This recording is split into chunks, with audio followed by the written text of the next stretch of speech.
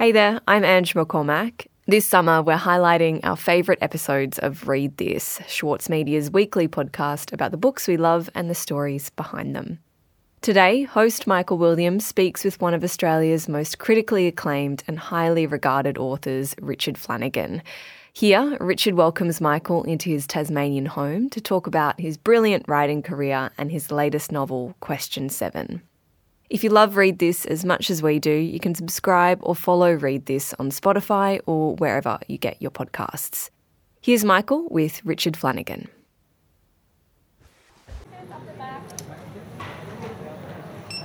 Thank you. We're flying to Hobart to visit Richard Flanagan at home.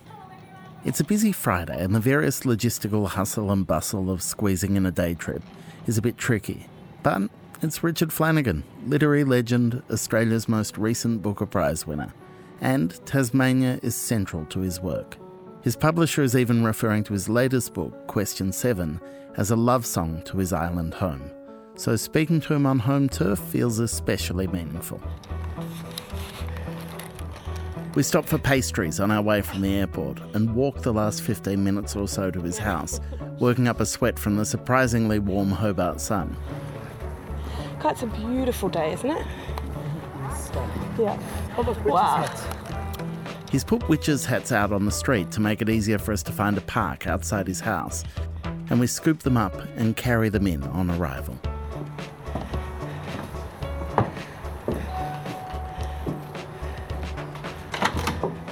Hello, mate. Nice to see you. How you doing? I'm good. Good to see you, Richard. Hi, Clara. Lovely to meet you. Lovely to meet you, Come on Richard. in. Thanks for having us. So your flight was actually on time. Yeah, against the odds. Do you want a cup of tea first or a cup of coffee? I would definitely have a cup. From Schwartz Media, I'm Michael Williams, and this is Read This, a show about the books we love and the stories behind them.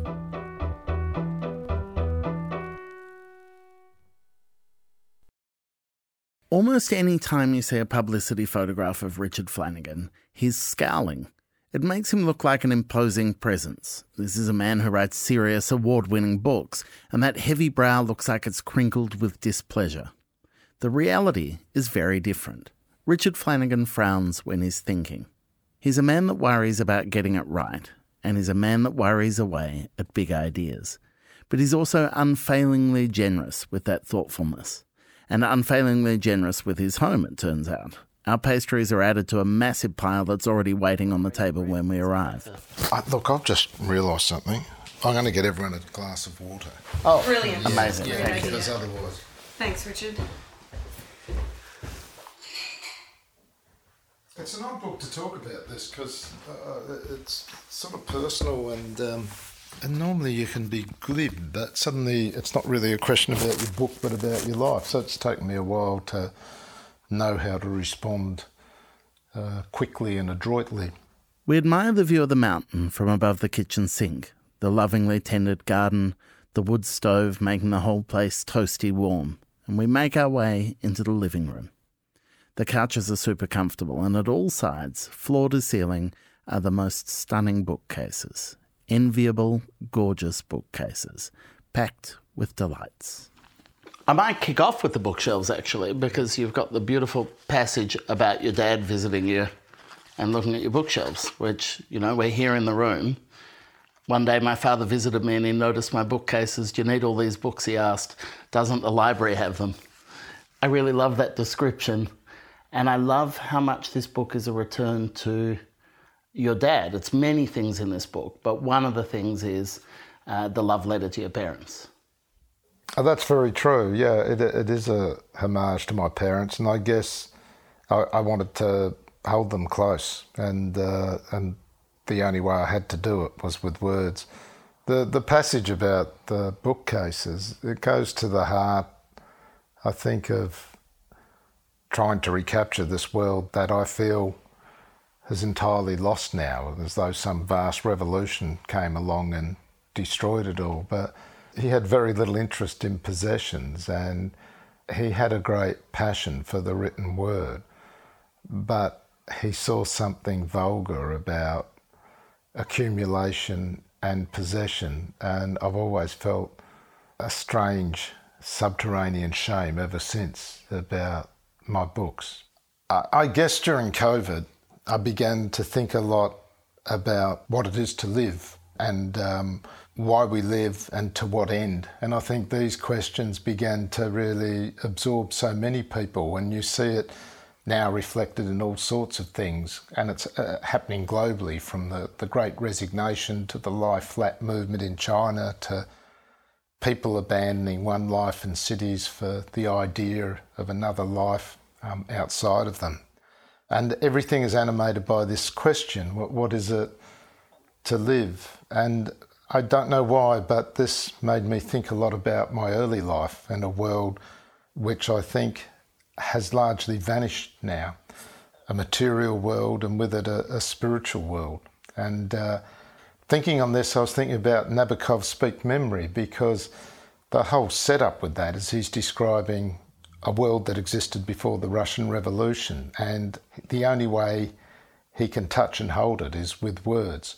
And of course it's very clear in that he can't even return to that country, far less to that time.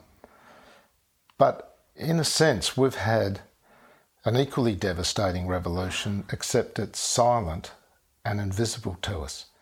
And there's been these extraordinary changes wrought to the natural world and also to the human world.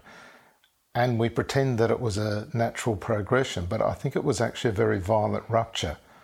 And in trying to understand that and describe it, I returned to my childhood and increasingly began to think about my parents and how I grew up in this very strange, or what appears a strange world now, this tiny little mining town, which was a little blip in this great, still largely untouched wilderness of rainforest on the west coast of Tasmania.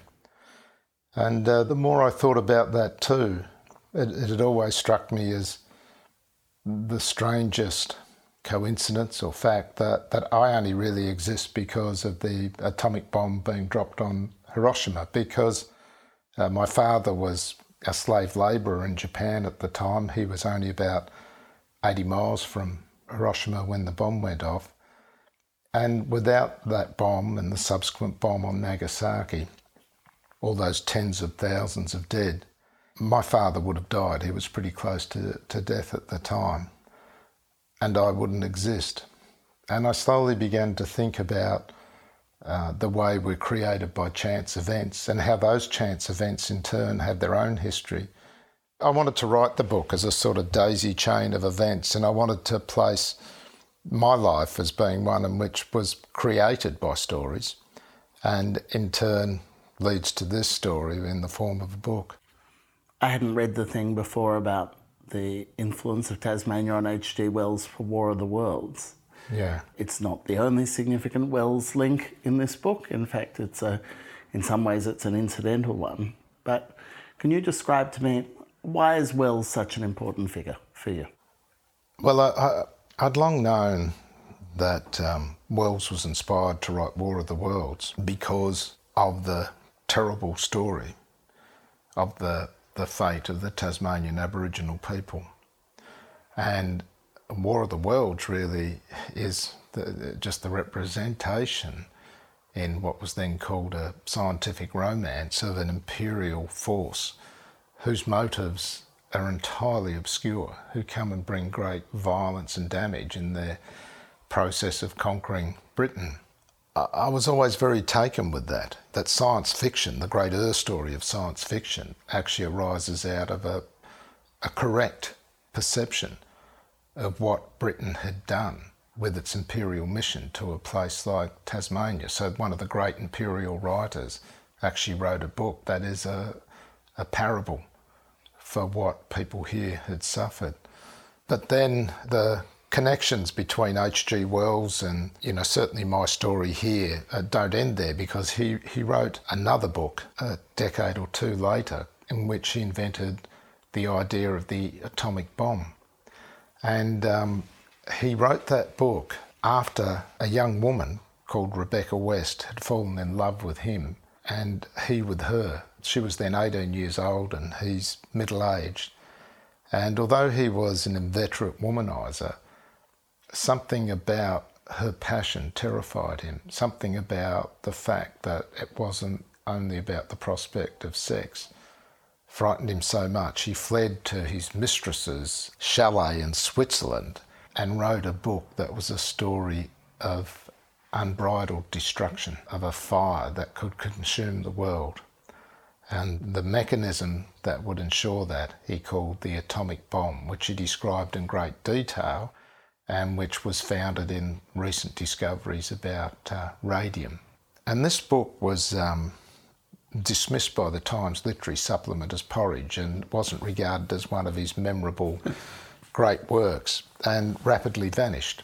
But for some people, this description of this weapon was so compelling, they returned to it again and again.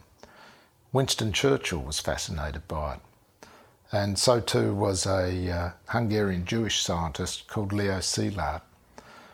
And it was because of Wells's description of an atomic bomb that in 1933 he came up with the idea of a nuclear chain reaction, which is the basis from which the atomic bomb springs.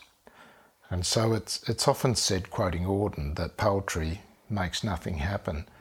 And yet it's also true to say that a novel destroyed Hiroshima and Nagasaki and remade our world into the shape we have today. And also because of that, my father lived. And I'm here talking to you here today, Michael, and whoever's listening to this is listening to it. You mentioned Nabokov before. He memorably said that a question is insubordination in its purest form. Are you trying to be insubordinate in the questions you're asking here? Is this you trying to shake things up to make sense of the world? No, I pursued my fancies as I found them, and I wished to hold a past that was precious to me in the present and going into the future. And I wanted to say certain things that I wasn't sure I would get the chance to say ever again.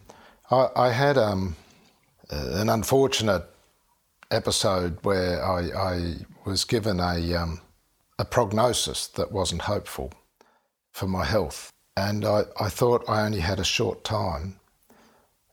And there were things that mattered to me that I wished to understand, and I had to get them down quickly.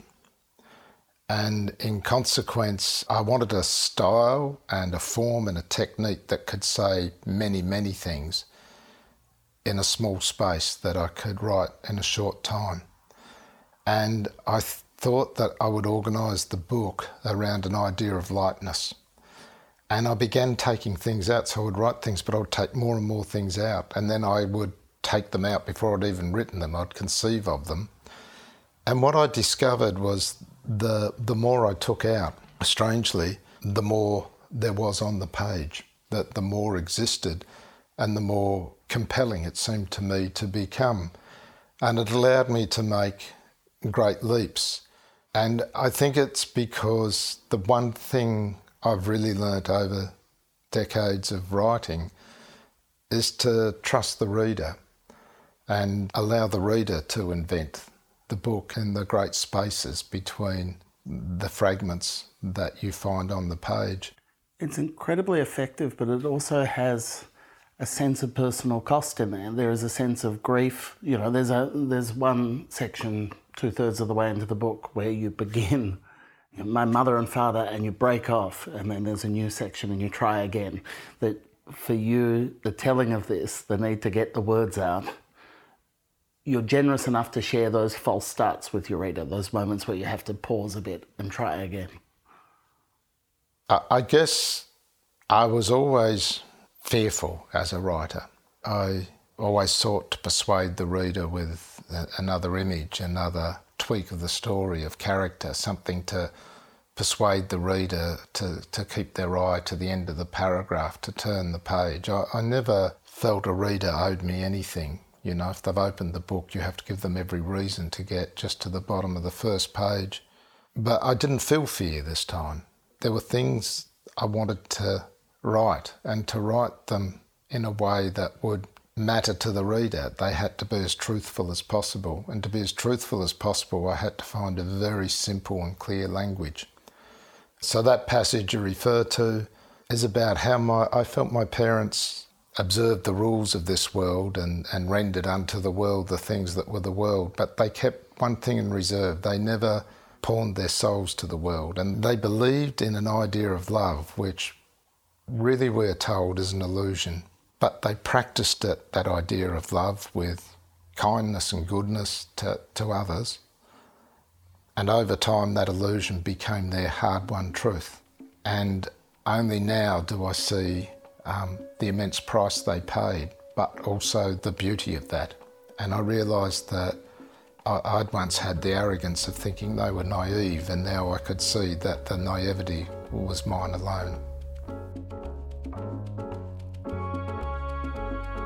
Coming up after the break, Richard shares his memories of first imagining himself as a writer and reveals the essay that inspired him to think about time differently in his work. We'll be right back.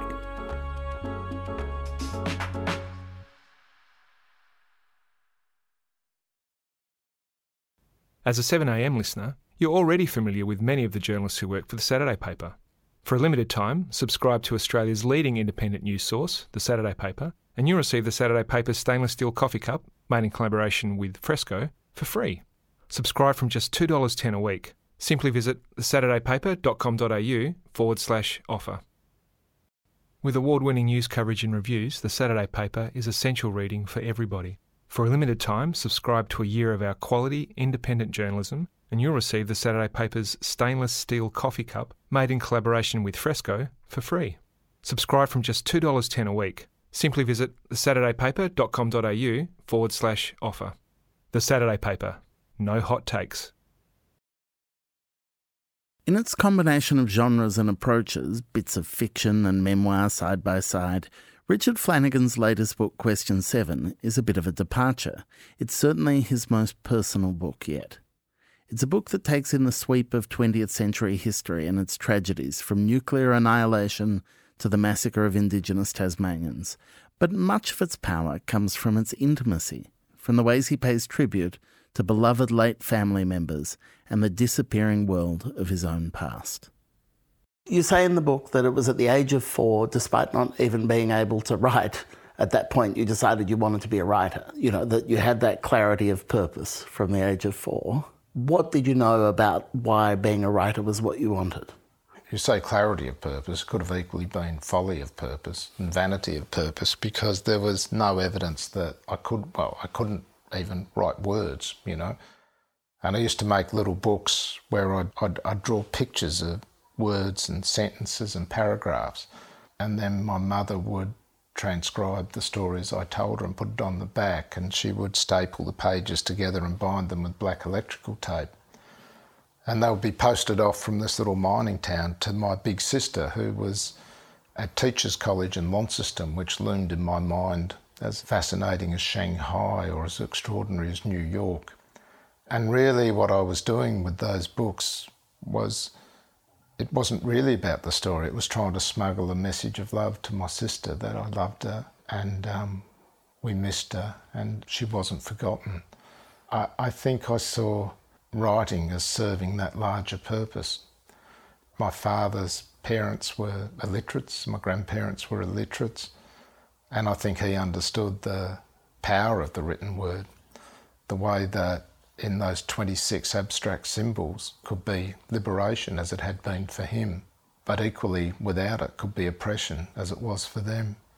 He said to me that words were the first beautiful thing that he ever came across. He grew up in a very poor bush hamlet. His father was a railway ganger, and he read a lot of poetry, and it meant a great deal to him.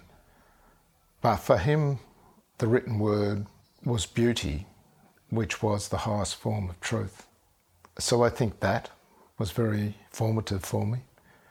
And my mother was an inveterate storyteller, and the house was crowded, and I was the 5th of 6 children, And I was under the table and there's just people spilling in and out of the house, cousins, aunts, uncles, friends, and there were endless stories. And in Tasmania at the time, people didn't divine the world through aesthetics or philosophy or religion or politics. They divined it only through story, and the stories were circular. They traversed back and forth in time. They were fragmented and they were digressive.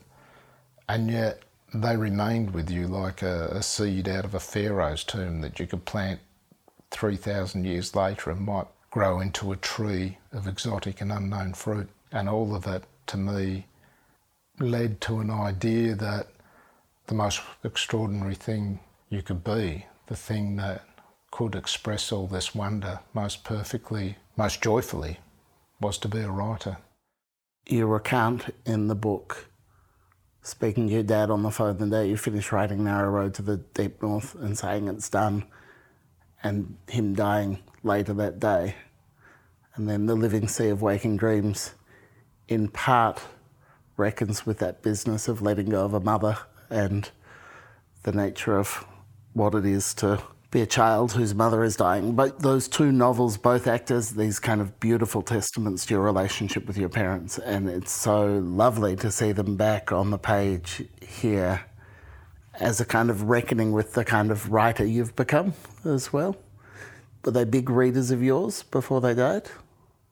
I don't think my dad ever read anything. He never read any book I wrote. My mum, I think, read some.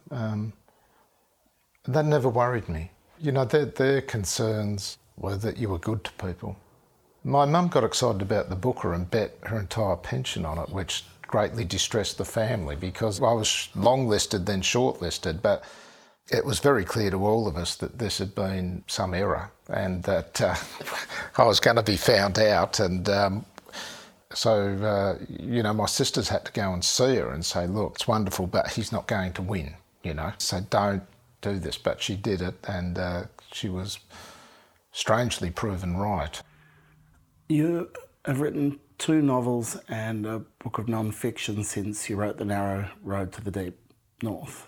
But in many ways, at least in terms of the inciting incident, the kind of spirit of this book, it kind of arrives in the world almost feeling like a rejoinder to that award-winning work of fiction. That you've told this story that your father's presence is there on every page in the novel. How hard did it feel to remove the barriers between him and your reader this time around? There's a sort of a vanity we have now that we should know everything about another person, and it seems very destructive to me. There's so much I don't know about my parents, but there's much I don't need to know. What people give to you is what you have, and it's finding meaning in that and seeking to understand that matters, you know. I think everyone has a public life, a private life and a secret life, and the secret life deserves enormous respect, and so too the private life. I guess what I was trying to present with them was also the world that had created them, which here is a very particular world here in Tasmania. They're very much the product both of a society that did understand it committed a genocide, and a society that was a totalitarian country for the first quarter of its modern history, and in which most people are the issue of a slave labour system, either that or of the Tasmanian Aboriginal people, or a mashup of those two things. I think one of the great differences between Tasmania and Australia, and as we've seen with The Voice, you cannot look at that voice vote and think that people understand that we were a conquered country and we are the issue of the invaded and the invaders. And until we understand what that means, I don't think we can really progress as a nation. But clearly, most people don't understand that. But I think in Tasmania it's a little different in that it was always understood here there was a black war, that the Black War was terrible and the Aboriginal people fought as patriots, but they lost.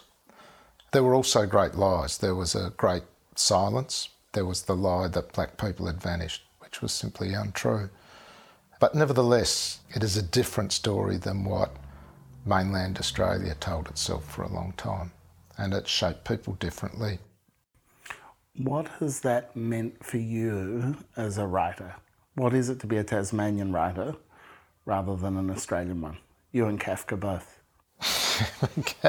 Yeah, well, you're referring to an essay I did some years ago where I said that my favourite top 10 Tasmanian writers, and Kafka was number one. I don't think there is a Tasmanian writer. There's just writers, and you get given the clay you have and you seek to do what you can with it. But if you do your job properly, as Kafka certainly did, then I read him in Tasmania a century later, and all I discover is a reflection of myself and my world, because he spoke so acutely and accurately of what it is to be human.